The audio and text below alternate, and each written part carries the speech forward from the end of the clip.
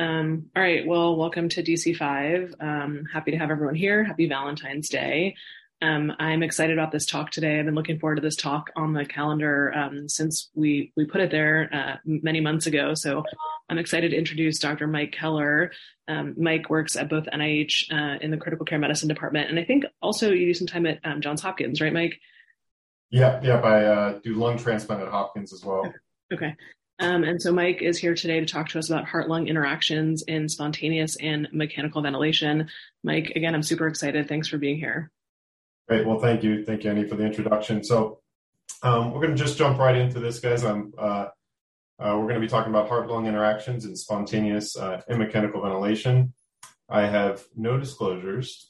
So just the first thing I just want to point out is that both spontaneous and mechanical ventilation can really have dramatic effects on the hemodynamic status of a patient. And if we're not considering these effects based on really a sound knowledge of the principles of physiology, we're potentially missing out on really a wealth of valuable clinically relevant information.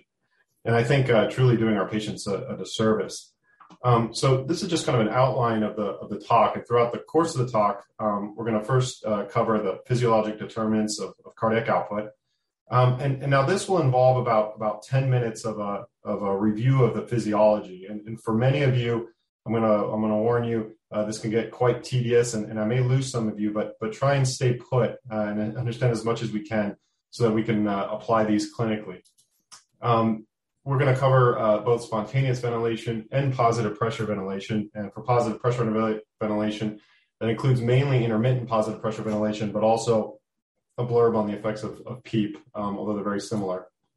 And then throughout the talk, we'll talk about the effects of ventilation in various disease states, and then how to avoid detrimental heart-lung interactions. So first, a disclaimer. So the first thing is that there's going to be, as you'll notice, there'll be countless variables really to take into account when predicting the impact of ventilation on hemodynamics. And more often than not, we cannot measure all of these variables, or actually most of these variables. And so what we end up doing at the bedside is oftentimes resort to really guiding overarching principles in order to make our best prediction, which is what we do a lot of times in the ICU, and that rings true here. And then lastly, this is really to serve as an introductory lecture. So I may not go into some of the other subtle nuances that are involved with this that are outside the scope of this lecture.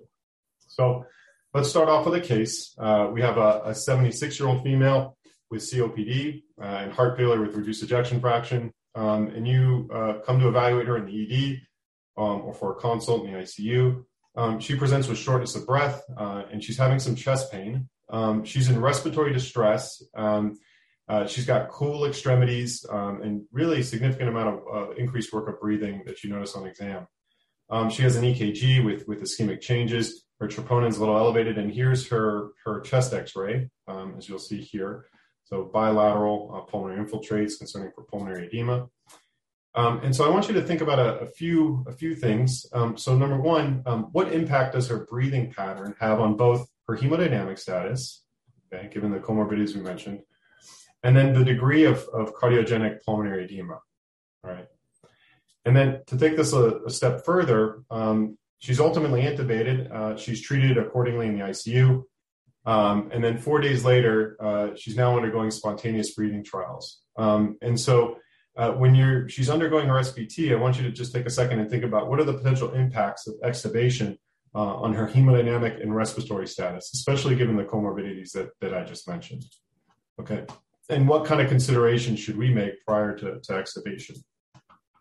So let's just start off with some very basic guiding principles, and that's that the effects of ventilation on the cardiovascular system are primarily mediated by really two things, and those are changes in lung volume and then changes in intrathoracic pressure. And spontaneous ventilation, as we know, is really characterized by an increase in lung volume and a decrease in intrathoracic pressure. And when I say intrathoracic pressure here, that you have to be careful with that. I'm using this as sort of an umbrella term, and really this is going to be synonymous with pleural pressure for the sake of this talk. And then mechanical ventilation is generally characterized by an increase in lung volume and an increase in intrathoracic pressure. So as you can see, since both of these forms of ventilation increase lung volume, the primary differences here are their differences on the effects of pleural pressure, intrathoracic pressure. Okay, so let's analyze where some of these effects may take place. So here we have a diagram. This is our right ventricle, our left ventricle, our pulmonary vessels. Here's our alveoli. Here's our pleural space. This is our pleural pressure, IVC, and our abdomen. Okay, so the mechanical effects of ventilation really result from application of mechanical stress to various parts of the circulation system here. And these are the surface of the heart, the pulmonary blood vessels, the interventricular septum, and then an area we don't often think about, which is the abdominal vessels. But really, if we want to have an understanding of the effects of ventilation on the cardiovascular system, we have to have an understanding of the factors that really determine cardiac output. So let's start off with a principle that we're all familiar with, the Frank-Starling curve. And as we know, this informs us that cardiac output increases with increases in atrial pressure, and that the slope of this curve will change with changes in the contractile state of the heart and changes in afterload. Okay, such that if contractility were to decrease or afterload or increase, we would have a shift in this curve to the right, which is what this is telling us is that at any given rate of atrial pressure, cardiac output here on the y-axis will be lower. And then with increases in contractility or decreases in afterload, we'll have a shift up. For the same filling pressure, we'll have higher cardiac outputs. Okay, but let's digress for just a moment, and you'll notice here in this diagram that there are flow states represented by a negative atrial pressure. Okay, this is going to just be kind of a foundational component of the talk. And I know many of you are aware of why this is the case, but I want you to think about how can you have a negative atrial pressure, right atrial pressure that you're measuring, but still have cardiac output. And well, that's because when we measure our right atrial pressures or our CVP, the number that we're actually seeing is referenced to atmospheric pressure. Okay. But this number really doesn't reveal the entire picture because we're actually missing half of the story here, okay? And so this number may mean little unless we know that the pressure surrounding the right atrium, and that's the transmural pressure. And that's simply the pressure inside the right atrium minus the outside, which is our pleural pressure, okay? And this is a concept that we probably most generally feel comfortable with in regards to the alveoli, but the same principles apply to the cardiovascular system. So the transmural pressure here is the true distending pressure, the true filling pressure of the right atrium, okay? And so let me give you an example. Let's look at this a little closer. We have our right atrium here. Let's say we have a right atrial pressure of 10 millimeters of mercury. Well, our right atrium is surrounded by a chest wall, and we have an associated pleural pressure standing outside of this right atrium, okay? And so what we're measuring here is a right atrial pressure of 10. This is what we're seeing on our central venous catheter. But of course, the true transmural filling pressure here is 5. So 10 minus 5. Okay. Now contrast this to another patient. The right atrial pressure that we're measuring here is 3. Okay. But this patient has a pleural pressure of -5. Now the right atrial pressure that we're recording is lower, but the transmural pressure in this patient is higher. This 3 minus -5 to give us 8. And let's say this patient were to take a deep breath or just a regular breath and lower their pleural pressure to -10, and assuming we have no increase in flow, the right atrial pressure may lower again to -2. And again, this is what you're recording on your central venous catheter. But again, the transmural pressure here is really what matters. So looking at this alone in isolation, you could be missing a lot of information. So as you can see, the absolute right atrial pressure we're measuring, they're measuring with a CVC or central venous catheter really changes with pleural pressure. And in fact, on this graph, the point where there's zero flow and transmural pressure is 0 means that right atrial pressure essentially equals pleural pressure, right? And that's simple. If inside minus outside equals 0, those two are equal to each other. So as pleural pressure changes, you can imagine that cardiac output will shift along this axis. And with decreases in pleural pressure, as we see during inspiration, and increases in pleural pressure, as we see during expiration, we can see that this curve is going to shift along this graph. Okay, but again, if we want to know the effects of this on hemodynamics, this graph also only tells half of the story, and that's because it's important to keep in mind that the heart can really only pump what it's given, what it is fed. So in other words, cardiac output also depends on venous return. All right, so this is our venous return curve here. As right atrial pressure lowers, venous return will increase. Okay, and so let's go into the factors that determine venous return. Well, in order to have flow, we must have a pressure gradient. We must have a driving pressure. And you're all familiar with that concept. And so the upstream driving pressure for flow is really generated by the systemic venous reservoir. Okay, and that's called the mean systemic filling pressure. Right? And essentially what this is the static elastic recoil pressure of the systemic vascular beds. And so what determines the recoil pressure here, our mean systemic filling pressure? Well, the primary determinants are vascular compliance, okay, how stiff those vessels are, and the stress vascular volume in the systemic venous bed. So as you can see here, looking at their equation, if you were to increase volume, let's say by giving a fluid bolus, you'll increase the driving pressure for venous return. And likewise, if the vascular compliance were to decrease, there's stiffer vessels with higher elastic recoil. Let's say vasomotor tone increases because you give vasopressors or you have an adrenergic response, your driving pressure will also increase. Okay. Now, I emphasize the term stress volume here because not all blood volume that resides in the vasculature is going to distend the elastic walls of the circulation. Okay.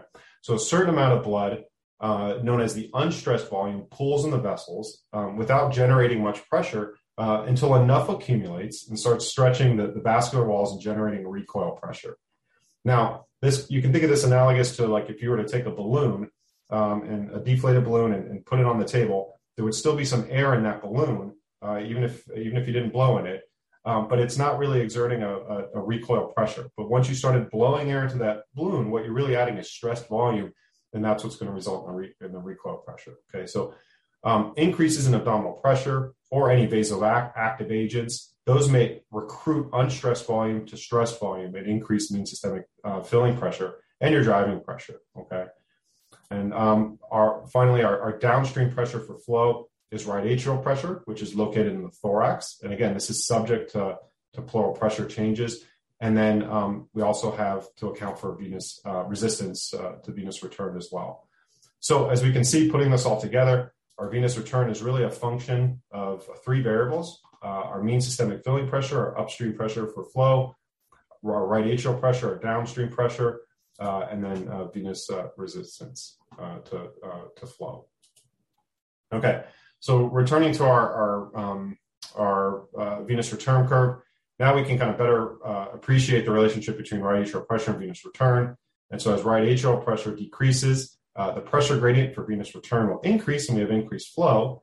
But you'll also notice a point where flow becomes maximal. Okay, and this generally occurs at a right atrial pressure around 0 at atmospheric pressure. And that's because at this point, you have abdominal pressure that rises above the intraluminal pressure in the great veins, the IVC, and it causes IVC collapse right at that thoracic inlet. Okay, and so notice here that flow doesn't cease, but it becomes maximal as vessels flutter open and close at the thoracic inlet, and this is termed the vascular waterfall effect. Okay, and now because resistance is simply pressure gradient over flow, the slope of our line here is determined by resistance to venous flow, and changes in resistance will alter the slope of this curve. So as you can see here, it's really the negative inverse of resistance, but changes in resistance will affect the slope of this curve. And then lastly, we can identify mean systemic filling pressure on this graph. If you take a look at our equation here, you'll notice that flow will become 0 when mean systemic filling pressure and right atrial pressure are equal. Okay, so therefore, when we look at our right atrial pressure at 0 flow, this effectively represents our mean systemic filling pressure. As we can see, if we were to give a fluid bolus or give vasopressor, which would decrease compliance of the vessels and recruit stress volume, our mean systemic filling pressure would increase, and we'd have a right shift in the curve. So for any given right atrial pressure there, we'd have an increase in flow. And notice that our maximal flow has increased as well. Okay. So now if you're still following me here, What we can do now is combine these two curves, as Arthur Guyton described back in the 1950s, the cardiac output curve and the venous return curve onto the same graph, with the y-axis being blood flow, venous return or cardiac output, and the x-axis representing right atrial pressure. And importantly, the intersection of these curves represents the true cardiac output for any given right atrial pressure. And as you can see, it depends not only on just the cardiac function, but all the variables that dictate the position of the venous return curve as well. And so this intersection is known as our operating point, or this is essentially the working central venous pressure that you're recording with a central venous catheter. But again, this value may mean very little in several circumstances, because what really matters often is the transmural pressure, okay, which is indicated here, which is right atrial pressure minus pleural pressure. All right. And so this is really what represents our transmural pressure here. So let's see how this all relates to ventilation and how ventilation affects these variables. Well, again, we'll start with spontaneous ventilation. So let's take a bird's eye view here. And the main concept here is that we already talked about spontaneous ventilation increases lung volume and also decreases intrathoracic pressure or pleural pressure. And in general, this will tend to increase preload, increase right ventricular afterload, and increase left ventricular afterload. Okay, so another way of putting this is if you look at these three things, spontaneous ventilation, it tends to really increase the amount of volume in the chest. All right, let's see why that's the case. So again, here are our Guyton curves, and here's our right ventricular cardiac function curve, and here's our venous return curve. And now with spontaneous inspiration, the muscles of inspiration are activated and lower pleural pressure. And as a result, the base of our cardiac function curve shifts to the left, because again, this point here, this base represents pleural pressure. And as you can see, we're now intersecting at a higher point on our venous return curve. Okay, as right atrial pressure has decreased, we have actually increased venous return and thus cardiac output. However, we mentioned two changes here, not just a reduction in pleural pressure, but also an increase in lung volume. So as lung volume increases, we're going to have an increase in right ventricular afterload, and that shifts this curve down and to the right a bit. Now, in normal health, we still will tend to have a higher cardiac output, but this is kind of a summary of the changes we have from a cardiac output perspective. Okay. Now, so why does right ventricular afterload change with changes in lung volume? And I know some of you are probably familiar with this, but for a brief review, if we look at a relationship between lung volume and pulmonary vascular resistance, kind of have this U-shaped or inverted J-shaped curve here, where pulmonary vascular resistance is going to be lowest at FRC, and any decreases or increases above functional residual capacity will tend to increase pulmonary vascular resistance. And that's because of the differential effects that these changes in lung volume have on alveolar blood vessels versus extra alveolar blood vessels. So when we look at changes that occur below FRC, what we can see is that our extra alveolar blood vessels tend to be collapsed. We also have the combined effects of hypoxic pulmonary vasoconstriction. And so at lower lung volumes, the increase in pulmonary vascular resistance is largely due to the effects of collapse of these extra alveolar vessels. But as lung volume increases above FRC, our alveolar vessels tend to be compressed by the alveoli at these increased lung volumes as exposed to the transpulmonary pressure. And that tends to increase pulmonary vascular resistance as well. So with increases in lung volume, we would expect an increase in RV afterload. Okay. So getting back to our curves, as you'll again notice, even though our CVP has decreased, our cardiac output has actually gone up. And that's because, again, the transmural pressure of the right atrium has actually increased, as we'll see here. Again, the transmural pressure of the atrium here is our right atrial pressure, which is right at this point here, the red dot, minus our pleural pressure, which is again represented by the base of this diagram, where right atrial pressure minus pleural pressure equals 0. Okay. And so this is actually what we see in the literature. So this is a study by Pinsky by Mike Pinsky back in the 1980s. And similarly, here on the left here, you have right atrial pressure This is right atrial transmural pressure. We have pleural pressure, and then we have CVP, which you'll notice is during spontaneous ventilation, as a patient decreases their pleural pressure, CVP goes down, but right atrial transmural pressure will actually increase, as you can see here. And then the opposite occurs with positive pressure ventilation. Okay. But again, this only tells, again, half the story, because we have to recognize the effects of spontaneous ventilation on venous return. And so how does spontaneous ventilation alter the venous return curve?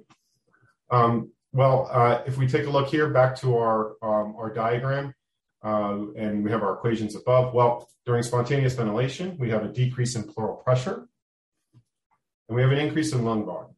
Okay, so right atrial pressure will go down. But with our increase in lung volume, we actually have diaphragmatic descent. And when we have diaphragmatic descent, this puts stress on the abdomen and increases intra-abdominal pressure. And as that intra-abdominal pressure rises, we have an increase in stress volume. Okay, so we have a conversion of unstressed volume to stressed volume, and that tends to increase our mean systemic filling pressure. So not only do we have a decrease in right atrial pressure, but we also have an increase in mean systemic filling pressure as well. Okay, and so what does that look like? Going back to our Guyton analysis, we have an increase in mean systemic filling pressure, and we'll be operating at a point here on our graph. Okay, so a little bit higher cardiac output. Having said this, the changes in venous return are actually dictated really by the volume status of the patient. Okay, so this is physiology described again by Fessler in the early 1990s. But in the same scenario that we just presented, when we have a decrease in pleural pressure and an increase in lung volume, okay, and diaphragmatic descent, and a patient who is euvolemic or volume down, okay, we may have large vessels that actually collapse as we have an increase in resistance to venous return, okay, and so that may actually tend to decrease our venous return. And so what does that look like here? Well, that's going to, again, when we have changes in resistance to venous return, that's going to affect the slope of our venous return curve. And so in a patient who's hypovolemic or euvolemic, they may look something like this, and cardiac output may not increase as much as or venous return may not increase as much as we expect. Okay.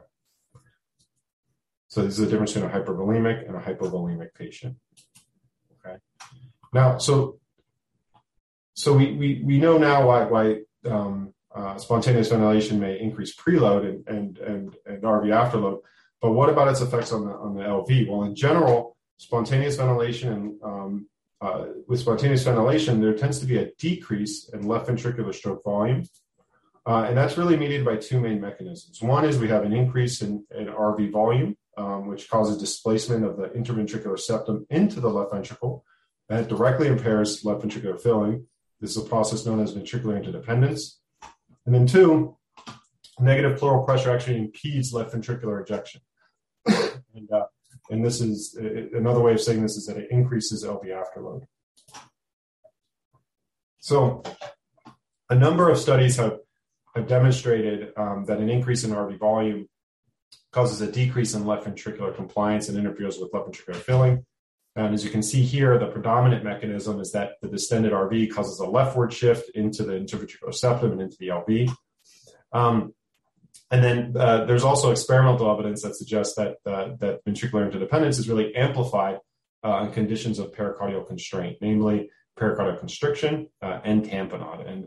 And although this is a phenomenon that also occurs in the absence of the pericardium, such as after a pericardectomy, it's markedly reduced in those circumstances. Okay, and so for an excellent review on this, Bob Weiss has a review, actually from the 1980s in Lung, which covers the effects on afterload and ventricular interdependence during spontaneous ventilation very nicely.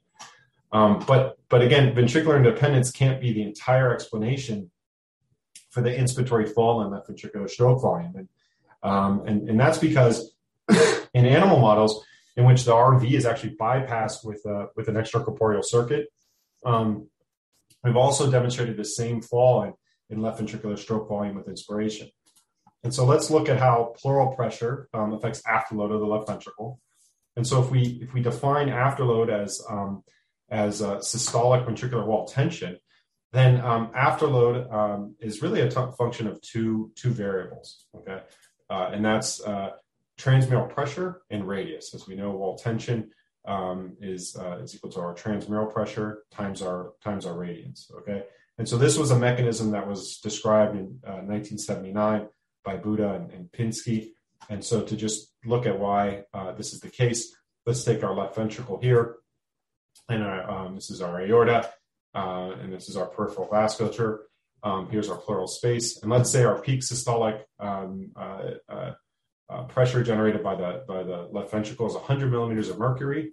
If our pleural pressure again is -5, okay, the transmural pressure that the left ventricle has to generate during the peak of systole here is 105 millimeters of mercury.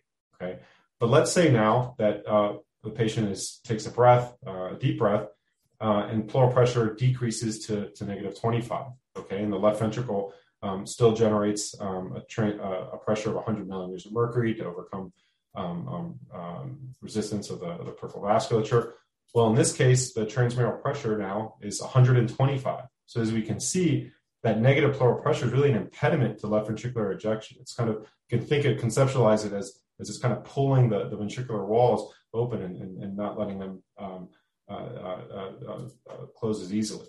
So if we, on the other hand, were to increase pleural pressure to 25 millimeters of mercury and look at our transmural pressure, now it'd be 75. Okay, so positive pressure in this case essentially facilitates the inward displacement of the left ventricular walls during systole, and again decreases left ventricular afterload. So negative pleural pressure increases in afterload, positive pleural pressure tend to decrease afterload, and this is a concept that is sometimes difficult to understand, that afterload itself is actually really an intrinsic property of the ventricle, not necessarily everything that has to do with what's going on upstream. All right, and then the last thing I want to say is that about this topic is that this phenomena does not tend to occur with the right ventricle because both the right ventricle and the pulmonary vasculature are exposed to that pleural pressure. Okay, whereas the peripheral vasculature does not rely that the heart is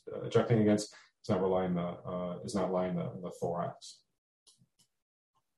So what does this mean? What are the clinical implications of this? Well, it's really that large negative swings in pleural pressure can induce pulmonary edema, and this is what we've seen in the literature really countless of times.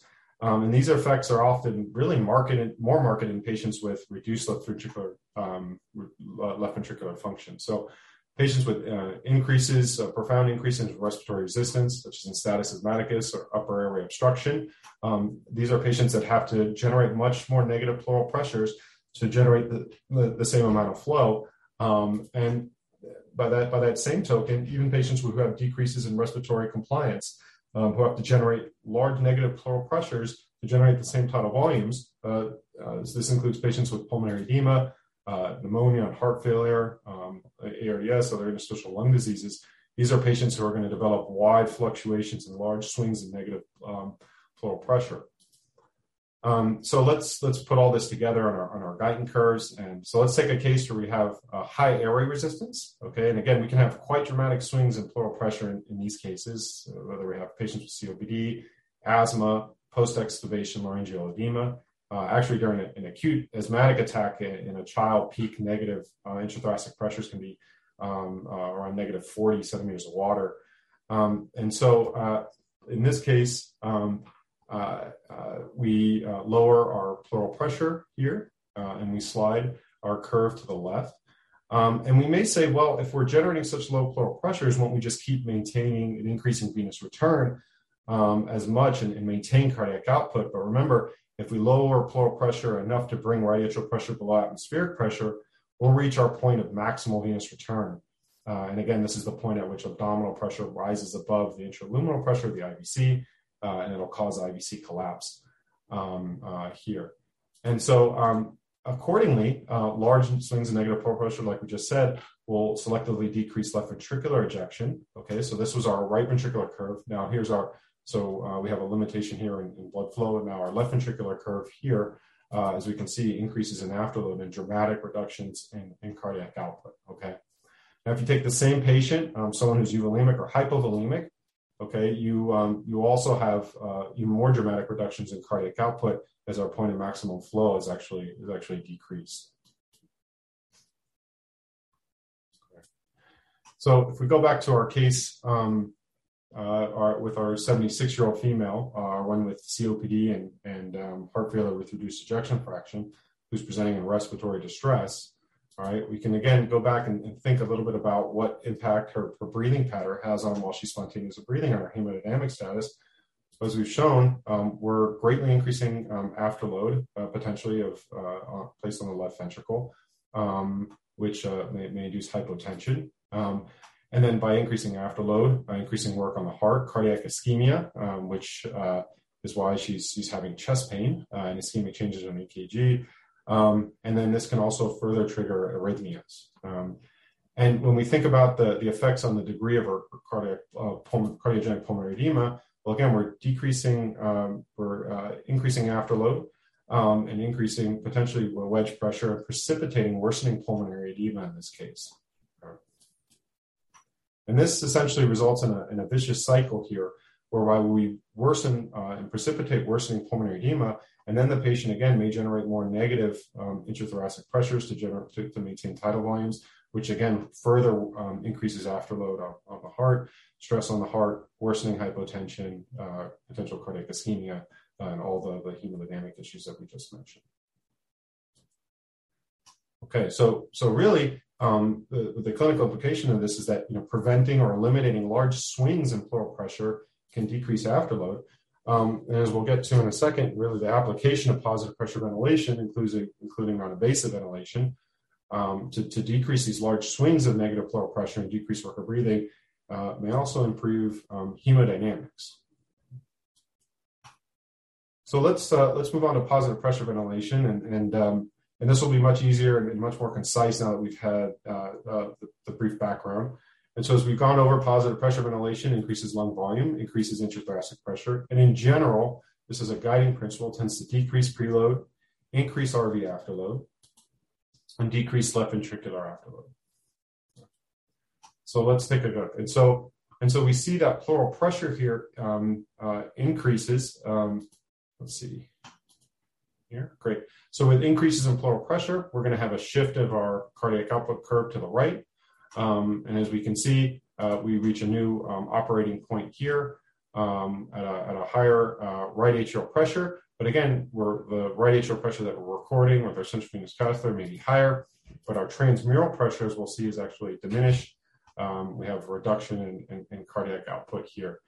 But we see that pleural pressure increases. And again, it increases really indirectly as static airway pressure increases. But one question is how much does this increase? So in other words, if you have someone on a PEEP of, let's say, 10 centimeters of water, does your pleural pressure increase by 10 as well? Or if their end inspiratory alveolar pressure, let's say, is 25 centimeters of water, does their pleural pressure increase by that amount?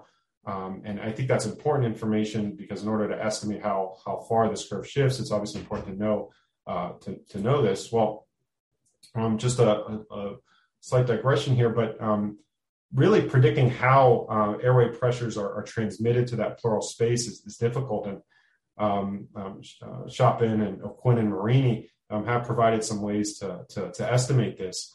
And so one way to estimate how much of the airway pressure that you're applying at the proximal portion of the trachea is transmitted to that pleural space, looking at this equation here, another way to say this is looking at the bottom, how for our increase in alveolar pressure or a change in airway pressure that we're applying, how much does the pleural pressure change?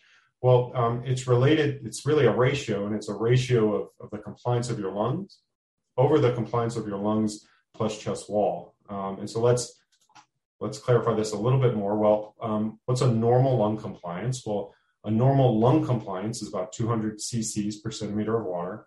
A normal chest wall compliance will call about 200 cc's per centimeter water. Of course, the combined compliance of the respiratory system is 100 cc's per centimeter of water, but each in of themselves are about approximately these values. So if you're to plug that into this equation here, the compliance of the lung over the compliance of the lung plus the chest wall, this is about 1/2. And so what this means is that normally about 50% of our alveolar pressure is transmitted to the pleural space. So if we were to put somebody on a PEEP of 5, and there's about 2.5 centimeters of water of that will be transmitted to the pleural space. And so this can be incredibly important for interpreting a lot of the data that we obtain in the ICU. And as I just mentioned, it's often not enough to simply know the absolute value you're seeing, but things like CVP, plateau pressure, Swan numbers, these are all affected by changes in pleural pressure. And what you're truly interested in is actually their transmural pressure. So let's look at this again a little more closely. We have our alveolar pressure, our airway pressure, pleural pressure here. Let's say we have a spontaneously breathing patient, and so they're at the end of expiration. There's no flow. We're in a no flow state. Atmospheric pressure 0, so our alveolar pressure is 0. Okay, and our pleural pressure, with normal pleural pressure generally at this resting state's around -3, -5. But let's say we put them on a ventilator and apply a PEEP of 10. And so now alveolar pressure is 10, let's say, at the end of expiration here. So how much does our pleural pressure increase in this case? Well, again, when we look at our equation here, if we have normal compliance of the lungs and normal compliance of the chest wall, it should increase by about 50% of what we applied. So by about 5. So pleural pressure should go from -5 to about to 0. And as we can see, our transmural pressure in this setting is 10.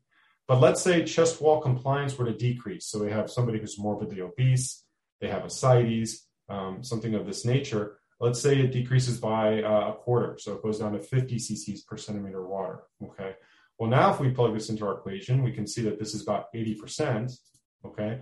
And now 80% of that alveolar pressure is transmitted to the pleural space. So instead of going from -5 to 0, we can imagine this may go from -5 to 3. And so we're recording the same exact pressure here in the airway, but our transmural pressure is lower. Okay. So if we take a look at this, during a positive pressure breath, we have a shift in our curve to our right. And this is somebody with a normal chest wall non-compliance. But if we took somebody who was obese or had ascites, we may see something like this, where we have a greater increase in pleural pressure for a given airway pressure that's applied, and its consequent effects on preload. Okay. In addition, we have an increase in lung volume with positive pressure ventilation, just like spontaneous ventilation, which will tend to increase afterload. The one caveat here is that if the increase in lung volume here may actually reduce afterload if we're starting below FRC, and we're actually bringing somebody up closer to what their natural resting FRC would be, and we may actually improve afterload in this case on RV. And so, what does this signify? So again, in an ARDS patient who's non-obese, less airway pressure may be transmitted to the pleural space. And so we may see less hemodynamic effects due to increases in pleural pressure, both effects on venous return and our effects on left ventricular afterload. Okay. Now we may see increases in transmural pressure, which may increase RV afterload, but again, that'll be affected by the total lung volume. Okay. And so in fact, several studies have shown that in patients in which the application of PEEP determined effective alveolar recruitment. So if we actually applied PEEP and there was adequate alveolar recruitment, there are subsequent decreases in mean pulmonary artery pressure, and while cardiac output is not severely affected. So the predictability of alveolar recruitment really can be very important to predicting the hemodynamic responses to PEEP, and the chief mechanism by which increases in PEEP will induce hypotension will be really through increases in afterload by way of overdistension rather than changes in pleural pressure per se. But this is the opposite of patients with obesity or reductions in chest wall compliance, as we'll see in a second. But again, here also this is just pointing out that increases in our partial pressure of carbon dioxide as well, and when we in patients are oftentimes permissively hypercapnic, will increase our PVR. But if we take an obese patient with ascites, again, in these patients, more airway pressure will be transmitted to the pleural space, and so we'll see more hemodynamic effects due to that pleural pressure change. And this has both effects on venous return and effects on afterload. And a decrease in transmolar pressure may preserve RV afterload in this case. But again, this will be dictated by the overall total lung volume that's achieved. So this is all really to say that when evaluating a patient on a ventilator, it's important to consider and really estimate what the relative compliances of the lungs versus the chest wall are in order to predict how changes in airway pressure will impact hemodynamics. Okay. And again, we've just reviewed how changes in pleural pressure and lung volume affect cardiac function. But again, we also have to be mindful of the effects on venous return. So in a volume replete patient on positive pressure ventilation, again, we typically have a rightward shift in our venous return curve. And again, that's because we have diaphragmatic descent. We have increases in intra-abdominal pressure. And therefore, if we have increases in intra-abdominal pressure, we have increases in mean systemic filling pressure. And so when we initiate mechanical ventilation on a volume replete patient, we oftentimes don't have the profound reductions in blood pressure that we see in a hypovolemic patient. Because in a hypovolemic patient, we may have collapse of the great veins and an increase in resistance to venous return. This is our volume replete. Here's our volume deplete patient. And now our curve may actually look something like this, okay, in our hypovolemic patient. Now think about what happens when we give induction agents and sedatives peri-intubation. So think about the effects on vasomotor tone of the venous vasculature. Well, we can have a decrease in vasomotor tone with a decrease in compliance and stress volume, which results in a decrease in mean systemic filling pressure. And so actually our curve may look something like this. So we can have pretty dramatic reductions in cardiac output in these settings. So these are really the patients at greatest risk of hemodynamic collapse peri-intubation, our hypovolemic patients who are being administered agents that reduce vasomotor tone. And obviously the administration of a fluid bolus or even vasopressors may mitigate these physiologic changes and result in an appropriate shift here in our venous return curve. And so even if the patient is volume replete, their maximal venous return though will be decreased. So when we think about the application of PEEP, we've been talking more about intermittent positive pressure ventilation. But when we apply PEEP, we do have kind of a static change here in airway pressure and thus intra-abdominal pressure. So in the setting of PEEP, I won't spend too much time on this, but the one thing to keep to account is that our maximum value for our maximal venous return will actually decrease because instead of occurring at atmospheric pressure around zero, we tend to get collapse at higher pressures where that abdominal pressure, since the abdominal pressure is increased due to PEEP, we tend to have that Starling resistor effect at higher pressures. And then lastly, as you can see, shifts of this cardiac output curve to the left or to the right along this venous return curve will really have varying effects on cardiac output, really depending on if the patient is operating on the plateau portion or the ascending portion of the curve, okay? So patients operating on the ascending curve should be predicted to have slight falls in their cardiac output as the curve shifts to the right, but those on the plateau portion would expect to have little changes. And so this is some of the physiology that comes into play during the consideration of pulse pressure variation, stroke volume changes, and IVC collapse during cyclic ventilation. So let's look at positive pressure ventilation in the left ventricle. And in contrast to spontaneous ventilation, positive pressure ventilation tends to reduce left ventricular afterload, again, by decreasing the peak systolic transmural pressure required to eject blood out of the thorax. And while this effect is minimal in normal health, it's still there. This can contribute significantly in patients with heart failure. And this, again, has been borne out countless times in the literature. with several studies that indicate that cardiac output goes up in heart failure patients when you apply PEEP. And in fact, this is why, as we all know, the initial therapy for cardiogenic pulmonary edema is often CPAP, and not just from a respiratory perspective, but really to relieve the hemodynamic consequences. But the concept here is that it's really only or most effective if it's abolishing swings in your intrathoracic pressure. Okay, so if the PEEP has to be high enough to be able to abolish swings in intrathoracic pressure, and they usually can tolerate these levels of PEEP. So if you have a decompensated heart failure patient, you're intubating them, starting at a PEEP of 10 or even a little bit higher is a reasonable strategy, assuming that your airway pressures are otherwise not concerning. And you can always come back down if they're oxygenating well, but it likely won't hurt them, and it could potentially help at the start. Okay, so I'm going to finish with weaning and extubation failure, and I know we're familiar with a lot of these concepts, but again, when we think about the transition from positive pressure ventilation to spontaneous breathing, again, this is characterized by really an increase in intrathoracic blood volume, an increase in left ventricular afterload. These patients are also going to have increased work of breathing and oxygen consumption. So these are patients who are at high risk of, again, developing pulmonary edema, post-intubation, hypotension, and myocardial ischemia. Okay, and in fact, many patients actually, we oftentimes don't think about this, but probably fail weaning for cardiovascular reasons rather than primary pulmonary reasons, even in the absence of hemodynamic instability.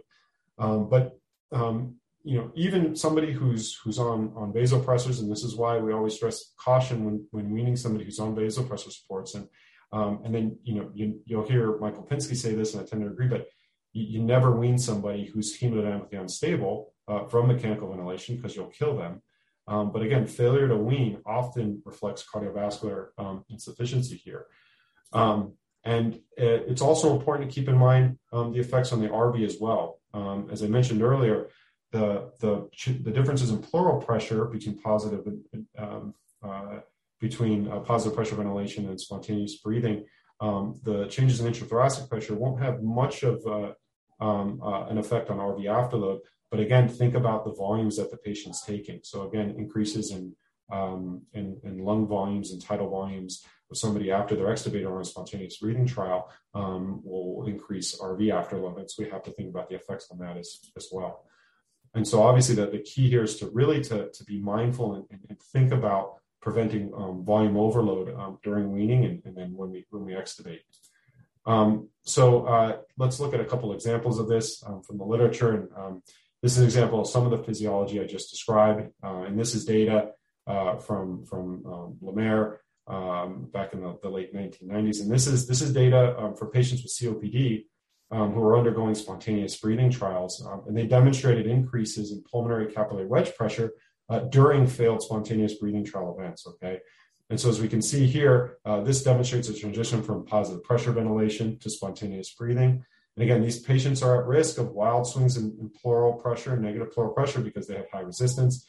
And as you can see here, here's esophageal pressure.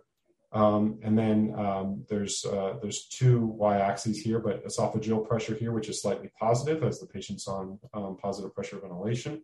And then we have pulmonary capillary wedge pressure here. And as we transition from positive pressure ventilation to spontaneous ventilation here, we can see that our esophageal pressure, now we have our pretty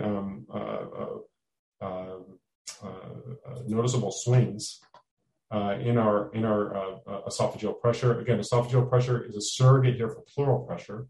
So we have these wild swings here. And as we can see, because of the effects of this on the left ventricle, pulmonary capillary wedge pressure is rising. And it's not only rising, but it's going through the roof here. So not subtle. These patients, the majority of these patients were ultimately diuresed and successfully weaned days later. But here's kind of an insight into some of the physiology that may be occurring behind the scenes. And then similarly, this is a study by Gibran back in the late 90s as well. And what they're looking at, they had pulmonary artery catheters, Swan-Ganz catheters in patients and monitored mixed venous oxygen saturations of these patients. And so with declines in mixed venous oxygen saturations as a marker, again, for declining cardiac output, we can see two groups of patients. And can you guess who was weaned successfully and who failed their spontaneous breathing trials? Well, as you can guess, these are the patients who were weaned successfully. And the patients who had weaning failure had substantial declines in some mixed venous oxygen saturations as a result of reductions in cardiac output from the effects of spontaneous ventilation on their hemodynamic status. So just to kind of review some key points here. So the lung volume effects of positive pressure ventilation and spontaneous ventilation, these are similar, and they both tend to increase RV afterload. But PEEP can have varying effects depending on its impact on lung volume in relation to functional residual capacity, depending on whether you're actually recruiting lung volume or it's tending to overdescend. But the key differences in effects on pleural pressure and positive pressure ventilation tend to have decrease in left ventricular afterload and preload, and with spontaneous ventilation, we tend to have increases in left ventricular afterload and preload. Large swings in negative pleural pressure can precipitate pulmonary edema, hypotension, and increased workup breathing, and increased oxygen consumption, which can, again, induce myocardial ischemia. And so keep these points in mind when evaluating a patient in respiratory distress, somebody with COPD, asthma, again, ILD, anything that's going to result in these large swings in negative pleural pressures. And positive pressure ventilation can help mitigate these effects. And knowing the underlying cardiac function of these patients may be very helpful in predicting these as well. Differences in relative compliance of the chest wall versus the lung will affect changes in pleural pressure, and that can have an impact on management of patients with ARDS versus obesity. Potential impacts on the interpretation of plateau pressures, as we just saw. You can have the same exact reading between two different patients, but their transmural pressures may be different because more or less of that pressure will be transmitted to the pleural space. And then keep in mind the potential impacts of this on hemodynamics. And then lastly, the transition from positive pressure ventilation to spontaneous ventilation upon extubation, again, represents really a cataclysmic shift in a patient's physiological state. So it's important to consider, whenever we're weaning patients, consider the volume status of the patient, their underlying cardiac function, their current hemodynamic status, their potential to develop hyperinflation, which is something I didn't talk about, but again, think about the impacts of dynamic hyperinflation as well on right ventricular afterload, the potential for laryngeal edema in these patients and the impact that increase in resistance will have on cardiac function. And then this may guide methods of spontaneous breathing trials, whether or not you want to use a T-piece, pressure support, or CPAP. As we just saw, the application of positive pressure may really mitigate those effects, those hemodynamic effects that we're seeing, which may even be revealed with the use of a T-piece. And with that, I will end there. Thank you, and happy to answer any questions.